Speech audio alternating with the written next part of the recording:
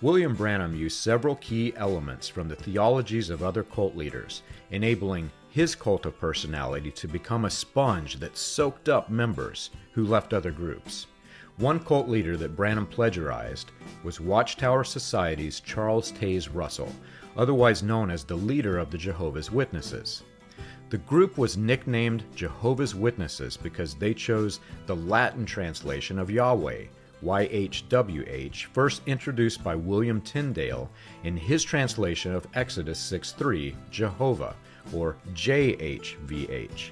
Russell began claiming that God's name was not Yahweh, as declared in the original text, but instead was that of the translated name, and the translated name was better than the original. Branham frequently declared that Jehovah of the Old Testament was Jesus of the New Testament. Interestingly, Branham's sons created a business entity to move large sums of money, and they called it Jehovah Jireh, which translated means Yahweh will provide. The original translation was YHWH, Jireh. Not only did Russell change the name of God, Russell demoted the deity of Jesus Christ. According to Russell, Jesus was an archangel named Michael.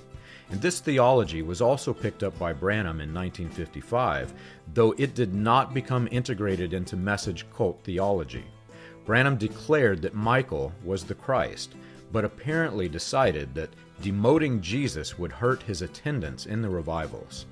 You can learn this and more on william-branham.org.